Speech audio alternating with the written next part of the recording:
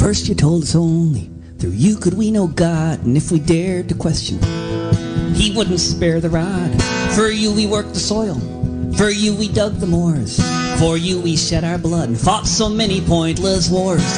Now you try to tell us there's nothing we can do. You say the world around us belongs fairly to the few, but about 6 billion people no doubt will agree this world is our home, not your property. It's the commons, our right of birth. And you who would enclose the land all around the earth, our future is your downfall when we cut this ball and chain. You who've sacrificed the public good for your private gain. With our sweat we built the railroads, built cities on these shores, but because you own the money, you say that it's all yours. We laid the phone lines and the pipelines, and then right before our eyes, you say these things are taxes paid for. You now will privatize. Privatize the hospitals, privatize the schools, privatize the prisons for all those who break your rules. And preparing for the day when all the wells run dry, you say you own the very rain that falls down from the sky. But it's the commons, our right of birth. And you who'd own the water all around the earth, our future is your downfall when they cut this ball and chain.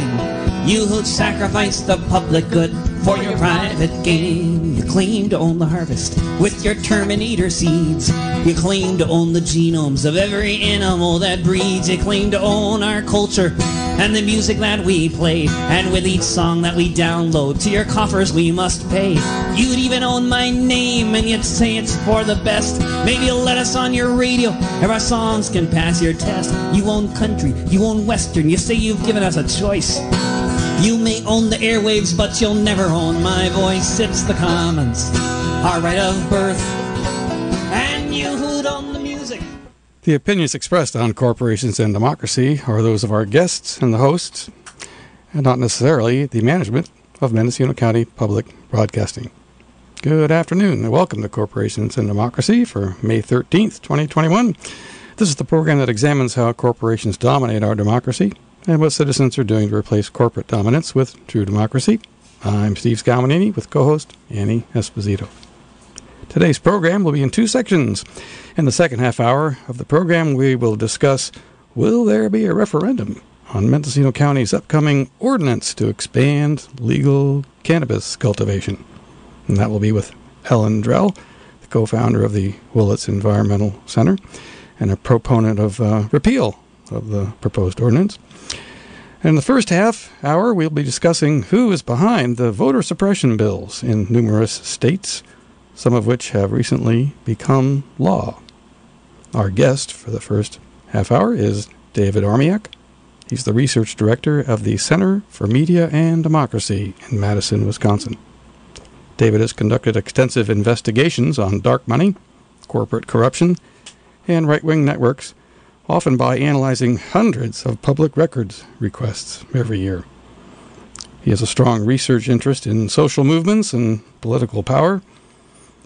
He has a degree in philosophy and one in anthropology from Boston University and a master's in anthropology from the University of Wisconsin-Madison.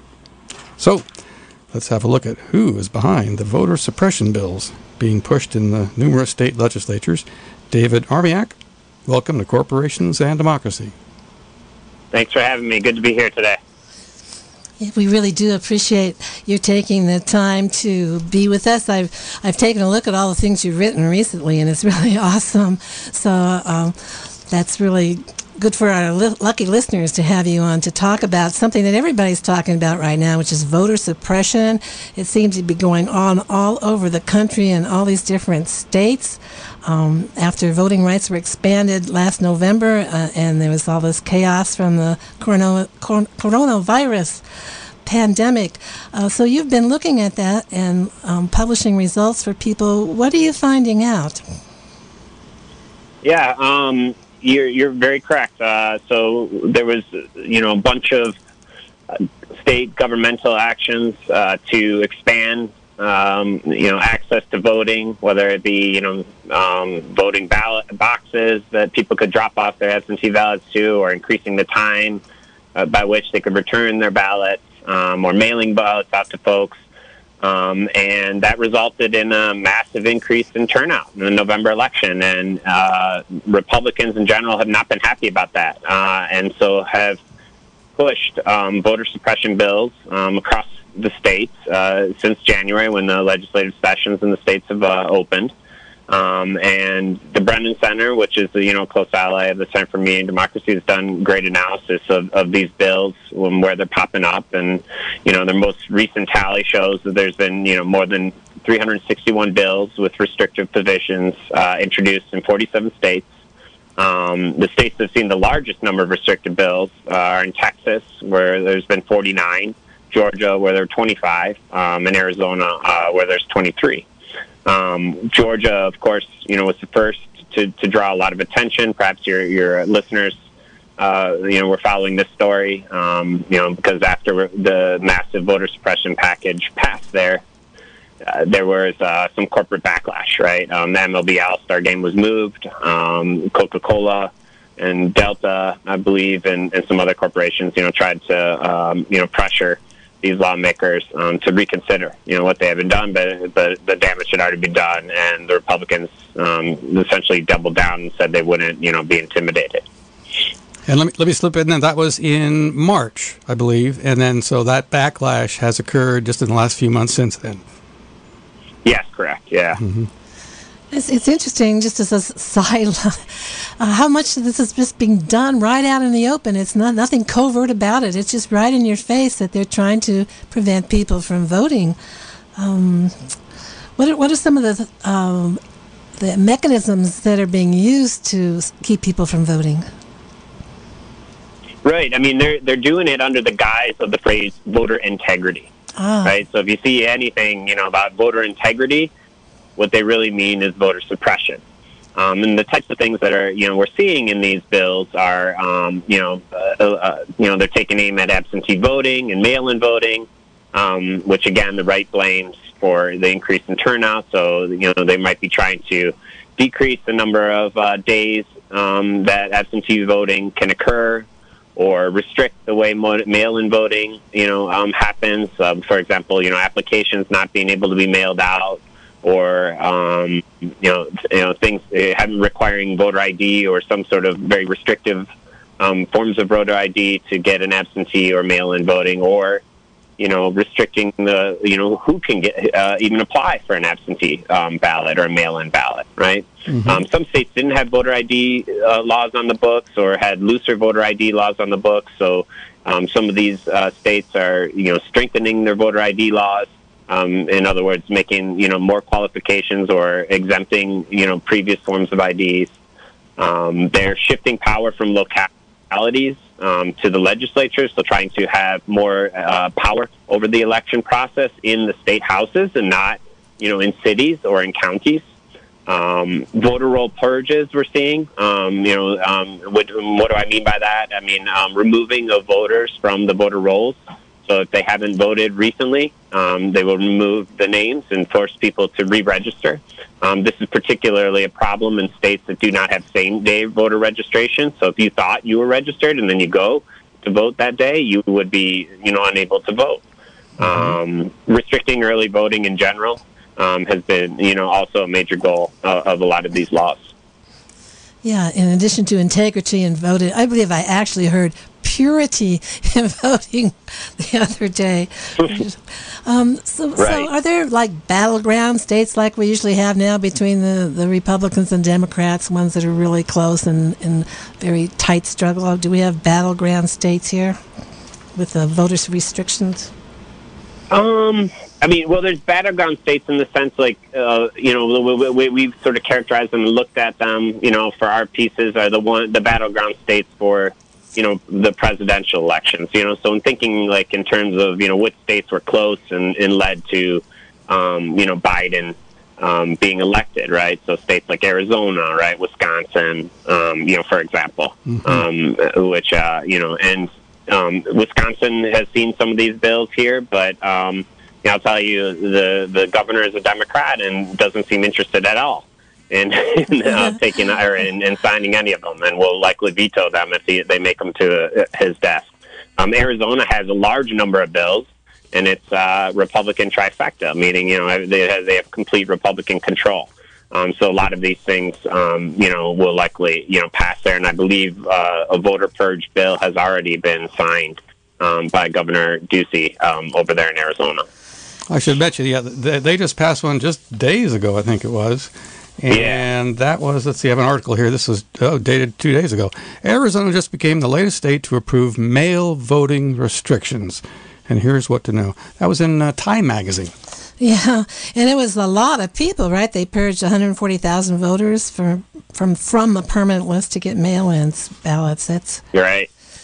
And and also, right, what's going on there, is which is very concerning and has been in the news, is this Arizona Senate vote audit.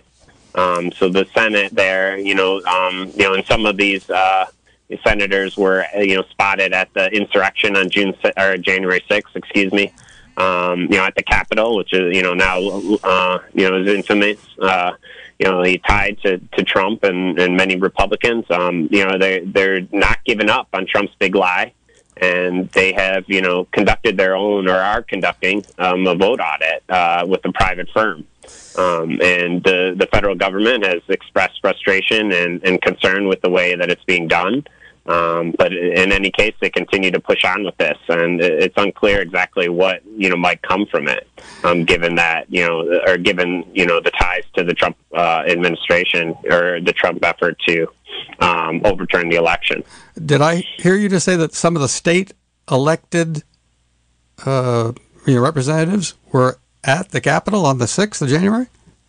Yes, correct. Yeah. Oh, I didn't know. One in particular, Mark Fincham, who's an ALEC legislator, was spotted there, and folks have pressured to get information from his travel there, and he has refused to give that information through open records requests, and even went so far as to lawyer up and say, to plead, kind of plead the fifth and say, I can't hand this stuff over. But even more concerning is Fincham appears to be positioning to take over as Secretary of State, which would mean he would be in charge of elections there in Arizona, or be in the lead for the midterms. Something very concerning, consider with his ties to Trump and his appearance at the insurrection. Yeah, Arizona is just like really a poster child for all of this. I couldn't really believe my eyes when I was reading that they were examining ballots for traces of bamboo in the paper. Because that, right. Because that would mean, thinking that they were somehow fabricated or in China and slipped in by the Chinese somehow. Yeah. Yeah, that would mean they're from China, right? And if there's panda fur in there, I guess it would be. Well, there are a lot of conspiracy theories on the right that that the COVID was produced by China, right, in laboratories and weaponized, and and China is responsible for the pandemic, and that they're the ones trying to sow chaos in the world and America, blah blah blah, right? So sort of follows the logic, if there's any logic to be had in there, that they would be looking for bamboo fibers and trying to hold China responsible for Trump losing. Well, you mentioned ALEC just a minute ago, so tell us more about what you found about who's behind this stuff. Yeah, sure. So ALEC, or the American Legislative Exchange Council, is a huge focus of the Center for Media and Democracy, and has been so since we received a large batch of model legislation. I guess it's been like eight years ago now, and we what they do is they put together bills, cookie cutter bills, with the state blank and the lawmaker's name blank, and they circulate these bills now mostly through the internet, but before they would do so at meetings that they hold a couple times a year. And these meetings not only invite lawmakers, but a lot of corporate lobbyists. And they divide the meetings into task force meetings, which focus on particular issues like regulations, tax, energy, the environment, education, really any kind of public policy that affects society, right? And in these task force meetings, they bring up these bills or these policy ideas, and they vote on them. to adopt them or not, and they vote as equal. So the corporate lobbyists receive an equal vote as the lawmakers themselves. Mm-hmm. These are closed meetings, usually at really fancy resorts, 4 or 5 star resorts. There's, free cigar smoking sessions. There's golf and, all kinds of, spas and all this stuff going on as well. Free meals. But, it's very concerning because media is not allowed to have access to these meetings, and neither is the public. So the constituents of these folks are not given, the same access. So ALEC, right, has produced, literally hundreds, if not more, right, and possibly in the thousands of these model legislations, right? But ALEC's role here seems to be in partnership with the Republicans and the Heritage Foundation's Action Committee. Mm-hmm. There's a report that literally just dropped a few hours ago in Mother Jones, which shows that Heritage Action for America, which we already knew had dedicated $24 million in a plan to push new voting registration or restrictions in 8 states. But that this Heritage Action has produced model legislation on voter suppression, and so they're the ones that are really behind this. And there's a guy by the name of Hans von Spassky, who was a former FEC commissioner who works on voter fraud or so-called voter fraud for Heritage and has done so for many years. And he, is really behind this effort. So ALEC is kind of serving a role as in terms of connecting lawmakers that are members of its organization or associated with its organization to Heritage to be exposed to these bills. Mm-hmm. We also reported, that Rand Paul, in a live stream that he was doing together with the Texas Public Policy Foundation, which is an affiliate of the right-wing State Policy Network, mm-hmm. That he, in this presentation, he was mentioned that he had been speaking to legislators through ALEC, and working on voter suppression with these lawmakers since the November 2020 election. Wow, that's amazing. So there's a lot of powerful organizations and obviously a lot of powerful people behind it. Do you have any idea? 24 million you mentioned is going into this program. Yeah, at least 24 million. Right? That's just from one organization. Right. That's what's been reported on. Mm-hmm. There's no requirement in terms of Heritage Action is a registered nonprofit, mm-hmm. so it would file IRS filings just like other nonprofits. But there's no requirement from the federal government to disclose how much money is coming from certain individuals mm-hmm. for certain projects. So, and even if it were a requirement, we wouldn't find out for a couple of years. And then it also does not include the money being spent by State Policy Network state affiliates to promote these ideas, which many of them are doing, or what ALEC is doing, right? So they all are kind of working together here. And I should say that they share a lot of the same funders. So, private foundations on the right with, close to $1 billion or more than $1 billion in net assets, donate to all these groups. Listeners, we're speaking with David Armiak. He's the research director at the Center for Media and Democracy. If you'd like to get in on the conversation, the number here is 895-2448. You've just written an article that we've gotten some of the information from you, how Rand Paul is working with ALEC to suppress the vote. And you talk about this whole suppression checklist that Senator Rand Paul from Kentucky has. Do you want to talk a little bit about some of the things that he's up to here? Oh, yeah, sure. So, one of the things he mentioned, right, in that talk was, in particular on suppressing the vote was, absentee voting needs to be, quote, individualized, unquote. Linking, or repeating Trump's, big lie claims that absentee voting, leads to fraud. Because, third party, people can, or 3-party organizations could collect absentee ballots. They use this term ballot harvesting or vote harvesting. Mm-hmm. I guess what they think is that they could take these and then change the vote somehow. Although there's not much, if any, evidence that this is actually happening or occurring. Also, he says that there needs to be more state control over local electoral policy, something that I mentioned earlier, right?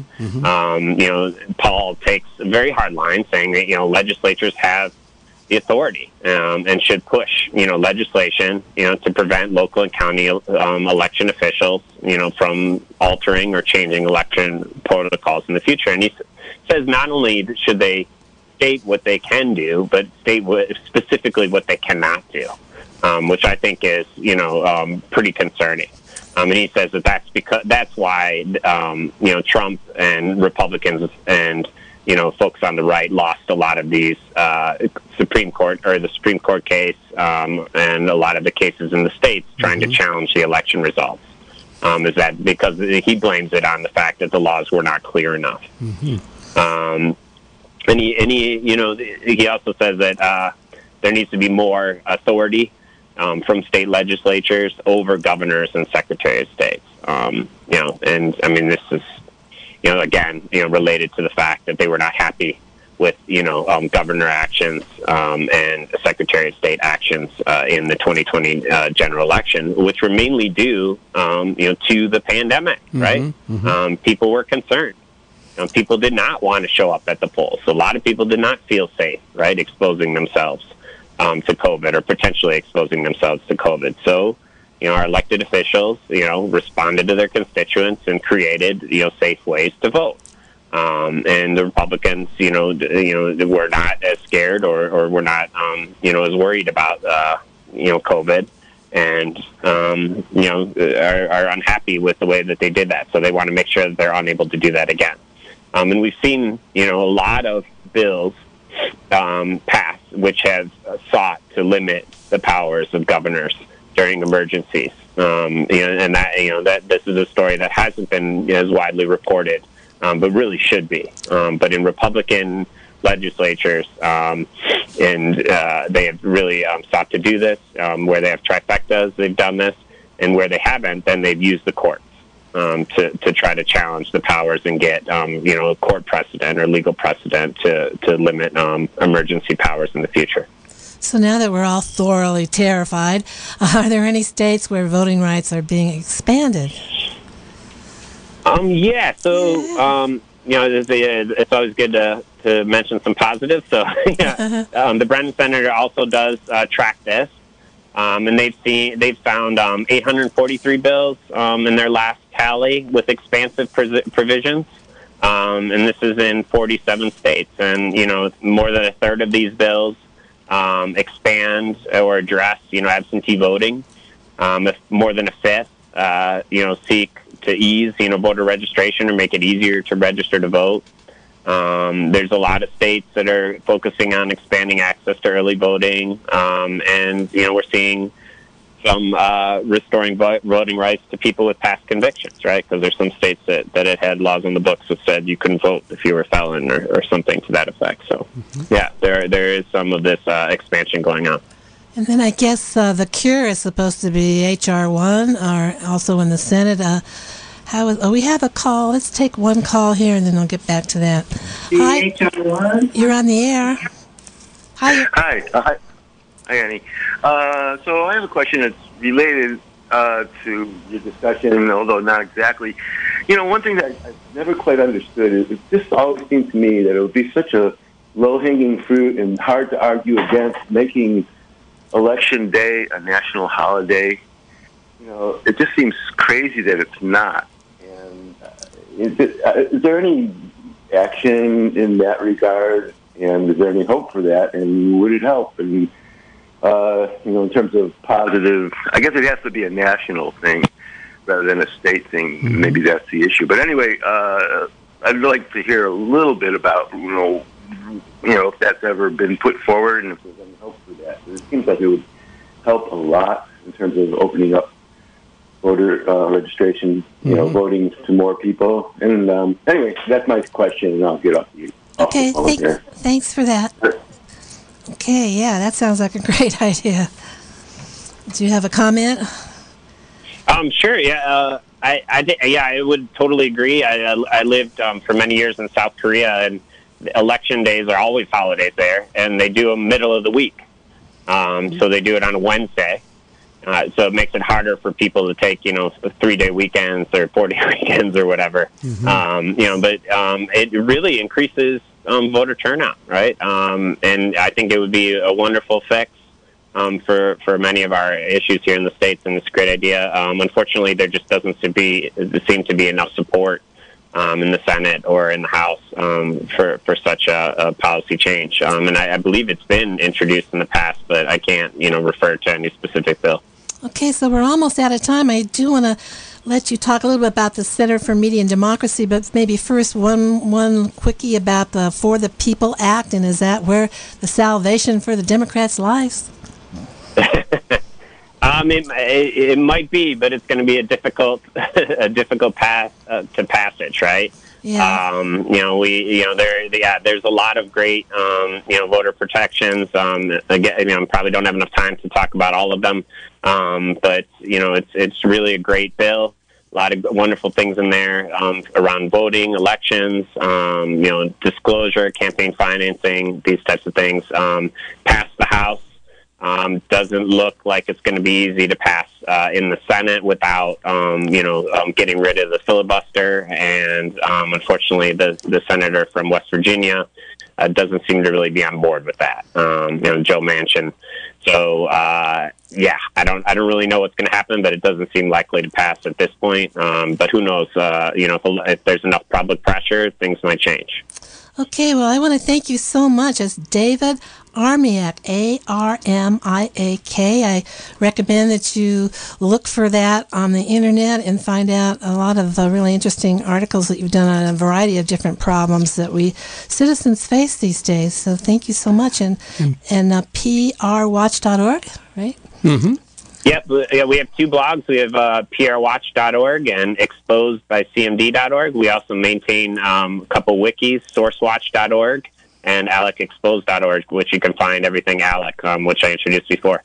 And really appreciate you having me on the show today. Thank you so much. Super, our pleasure to have you. All right, take care. Yeah, bye-bye.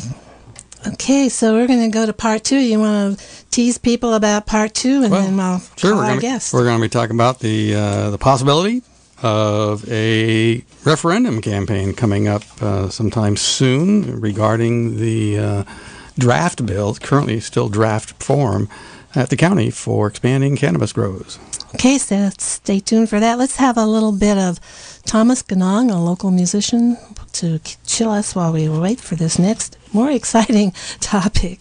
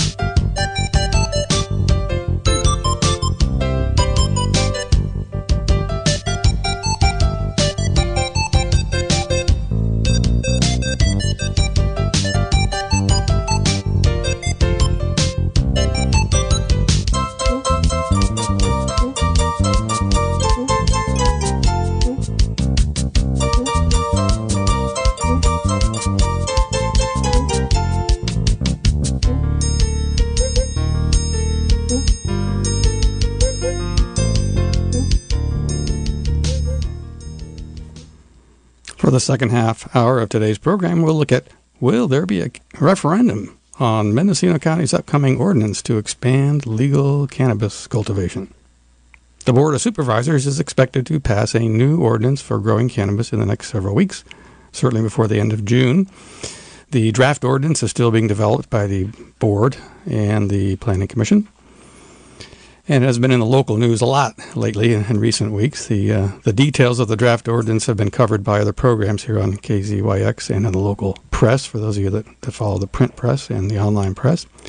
However, the possibility of a referendum campaign by which a simple majority of the voters are able to overturn an ordinance that is passed by the supervisors has not been covered in the news. So here on Corporations and Democracy, we are always interested in direct democracy, and hence our interest in this issue. With us for this half hour of the program is Ellen Drell. She's well known in the county as one of the co-founders of the Willits Environmental Center, and also currently one of a group that is considering a referendum campaign for the Cannabis Cultivation Expansion Ordinance.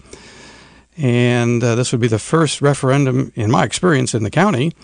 If it happens, although many listeners are familiar with initiative campaigns that have occurred in the county.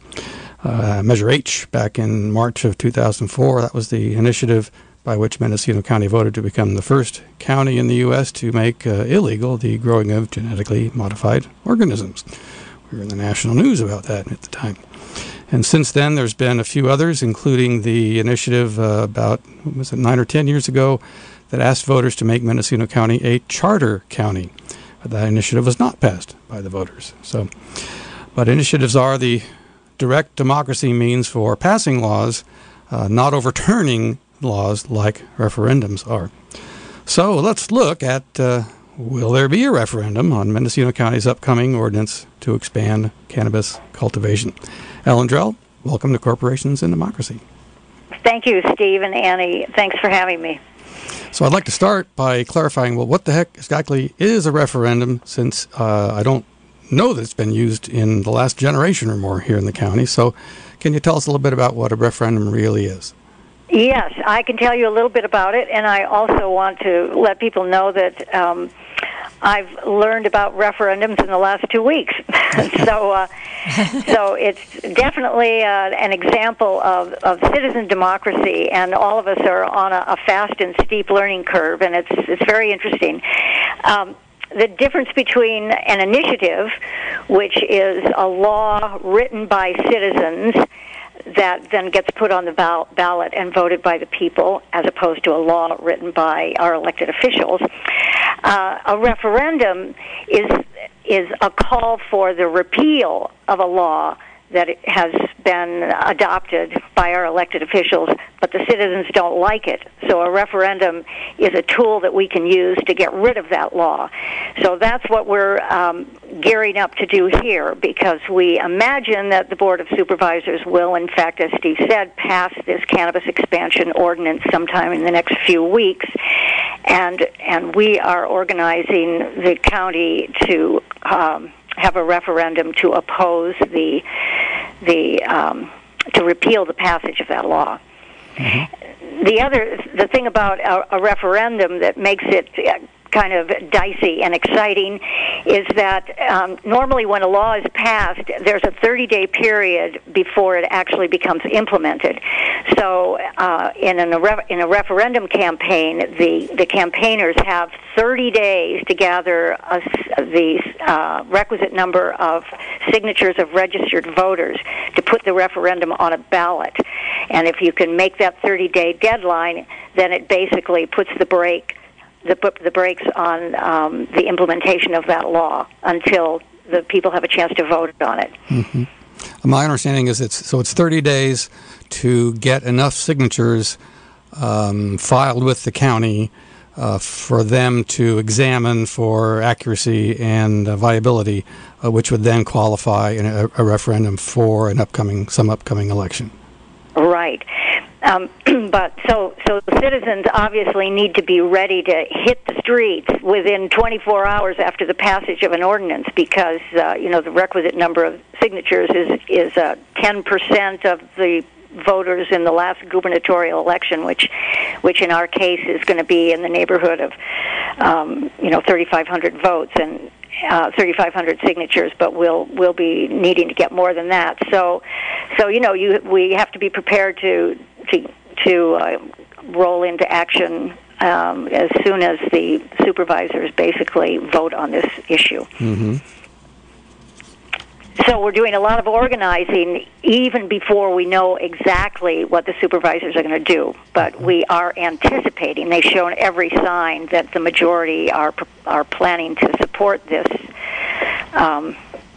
this expansion ordinance, despite the outcry of the public. So we are gearing up now to be ready to hit the streets as soon as that adoption takes place. Okay, and the supervisors are under a deadline of their own, I gather. Well, it's definitely a deadline of their own making, and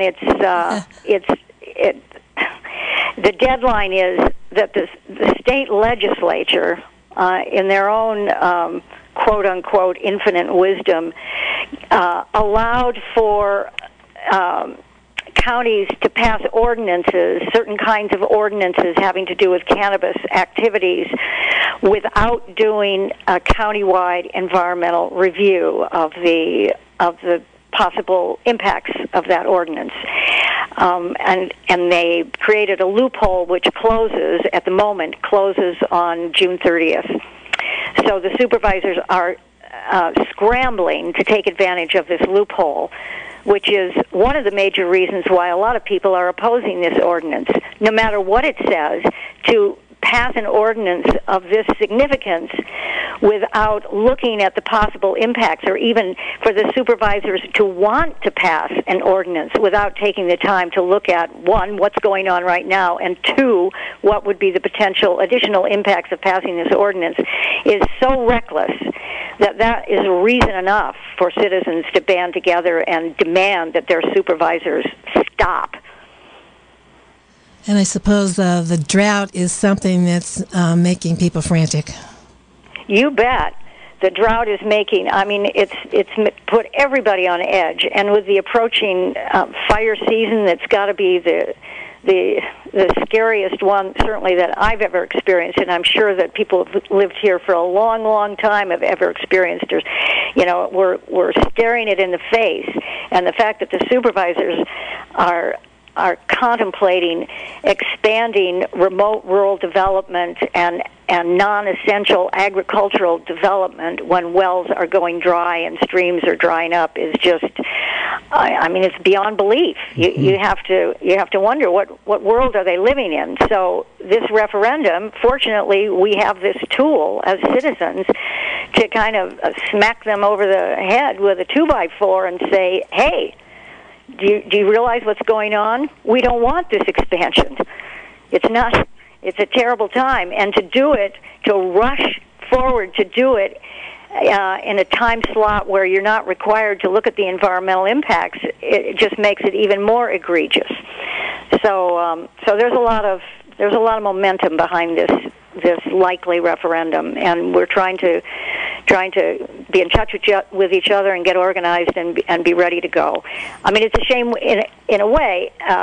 Well, it's not a shame. It's good. It's good that we have this tool, and if that's what it takes to wake up the supervisors, we're ready to use this tool that we have. Mm-hmm. Let's go back to timing for a moment. So we talked about a deadline that the board is likely shooting for, which is June 30th, but they would likely pass this at some point before then. I'm just got the latest information is just an hour ago I have on that, and that is that there is no meeting scheduled for next week, but there is a special meeting scheduled for Monday, May 24th, and then a regular meeting of the board on Tuesday, the 25th. And I believe a few weeks ago they had a Monday meeting, and it was dedicated to this issue. So it is possible, certainly, you'd be on the lookout, anybody would be, for the publication of agenda for that Monday meeting, and that would occur next Wednesday, somewhere late in the day, but next Wednesday, I believe. Right. Well, that's interesting, Steve, because the last that I heard was that the board at their most recent meeting consensed I didn't listen to that meeting, but I understand that they consensed on taking this issue up at a special meeting on Wednesday, June 2nd. But it's possible that they've reconsidered. And so we need to be on our toes, Yep, and so certainly be prepared to look at the agenda for Monday the 24th or Tuesday the 25th. It's one of the frustrating things, many frustrating things about trying to participate in an open, transparent democracy. But one of them is our county takes full advantage of what is allowed in the Open Meeting Act, and they post the agenda 72 hours before the meeting. And since our board meets on Tuesday, usually that means Thursday at 5 o'clock in the afternoon they post the agenda. And if you call the clerk of the board sometime before that, often hem and haw, and they won't commit to what's on the agenda and just tell you to look on Thursday.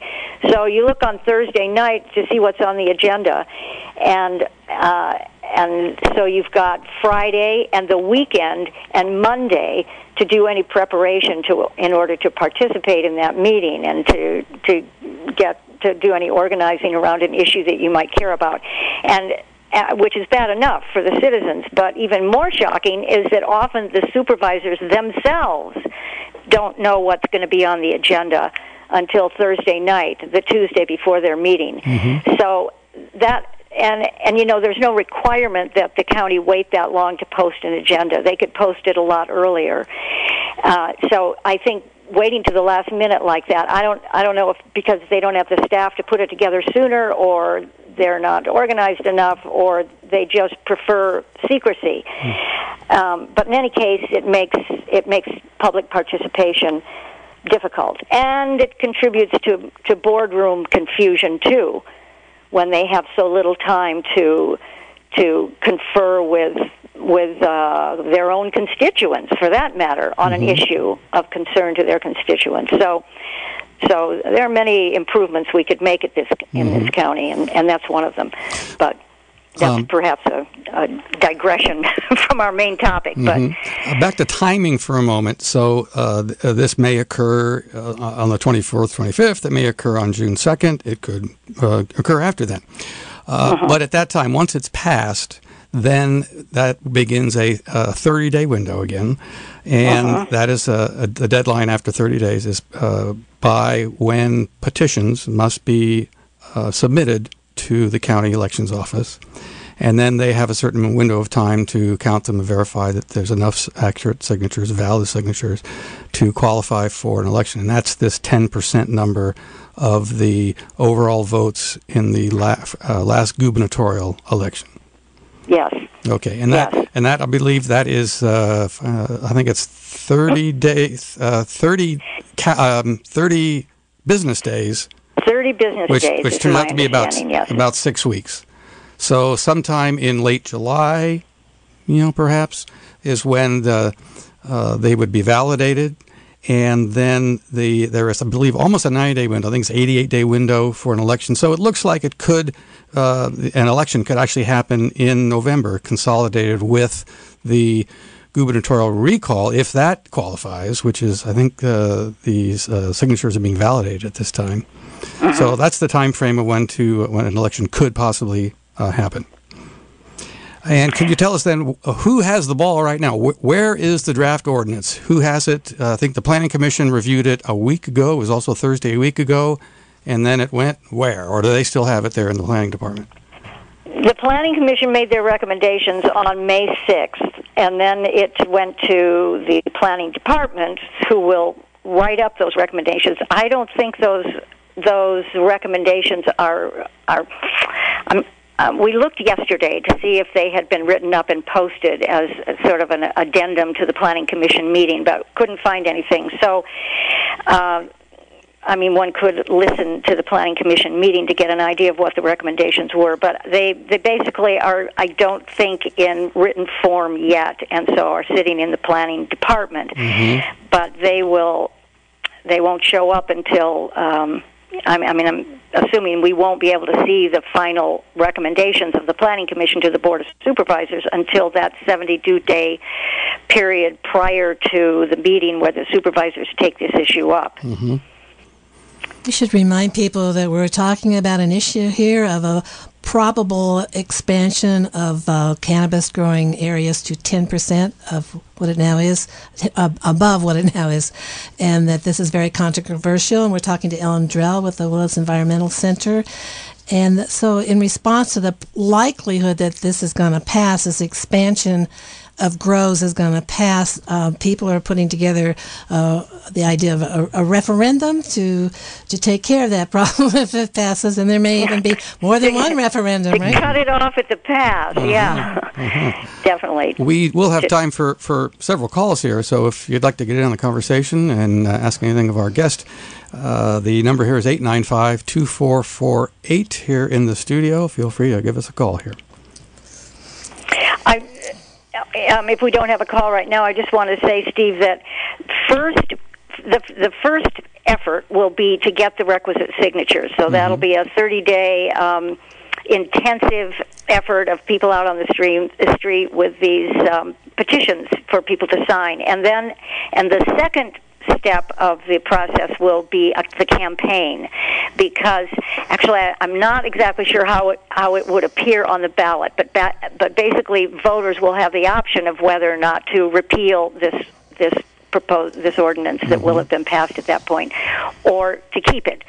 So that will be the campaign. So there's first getting it getting it on the ballot, and then there's the campaign. So we do have a call. Just like an initiative. We have a call. Hi, caller. You're on the air. Hi.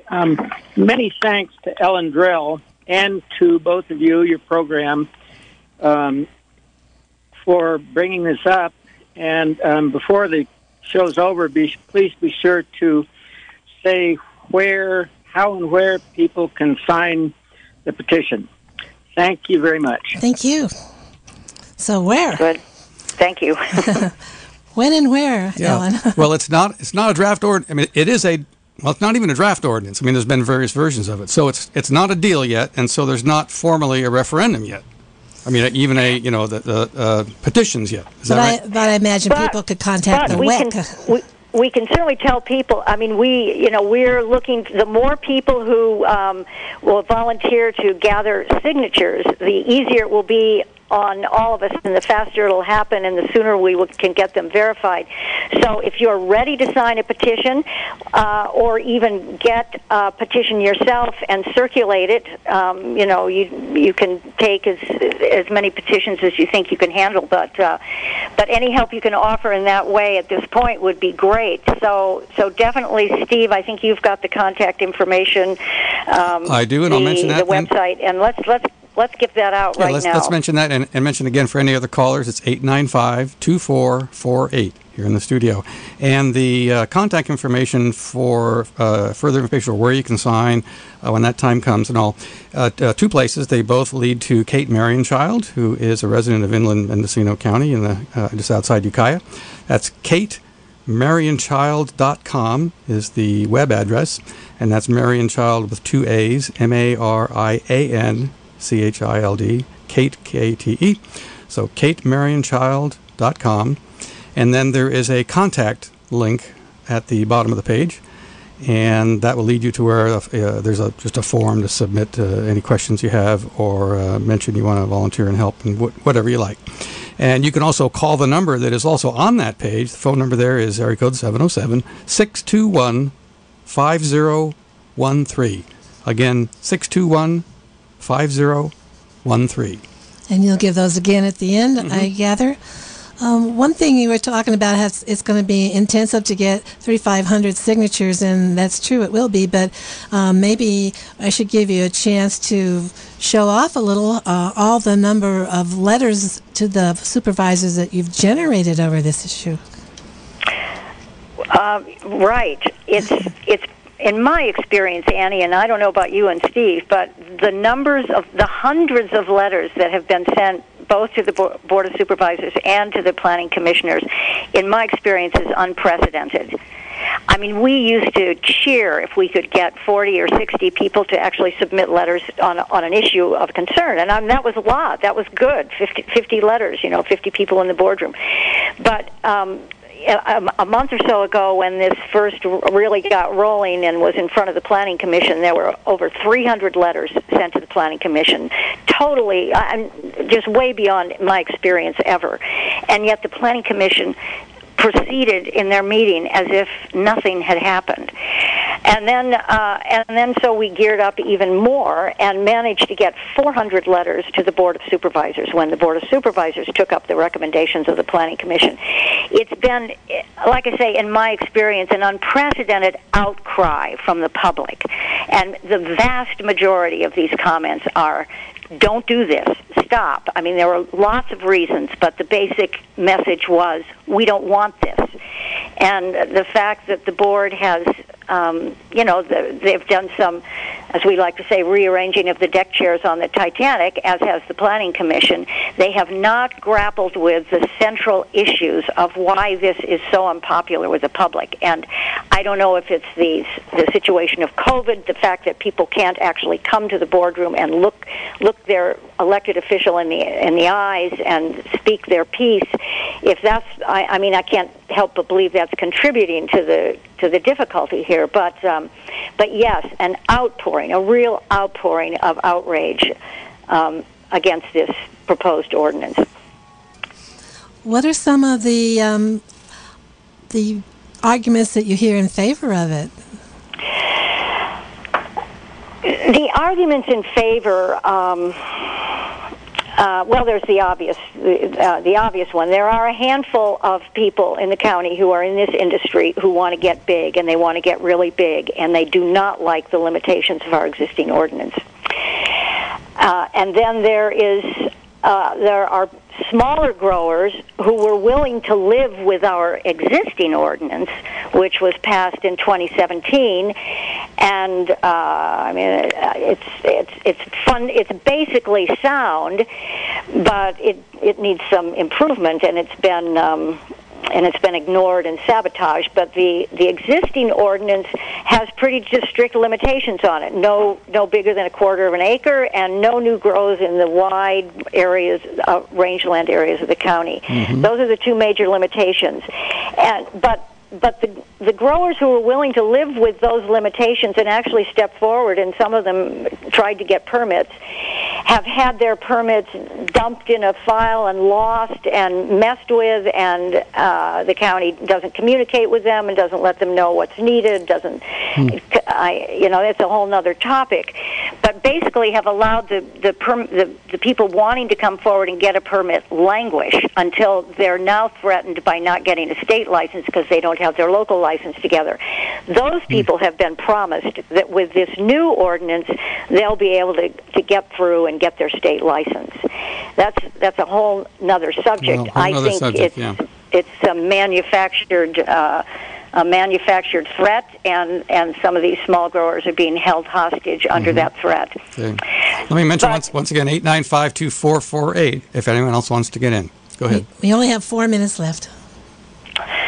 Yeah. So, but beyond that, I don't hear a lot of support for this proposal.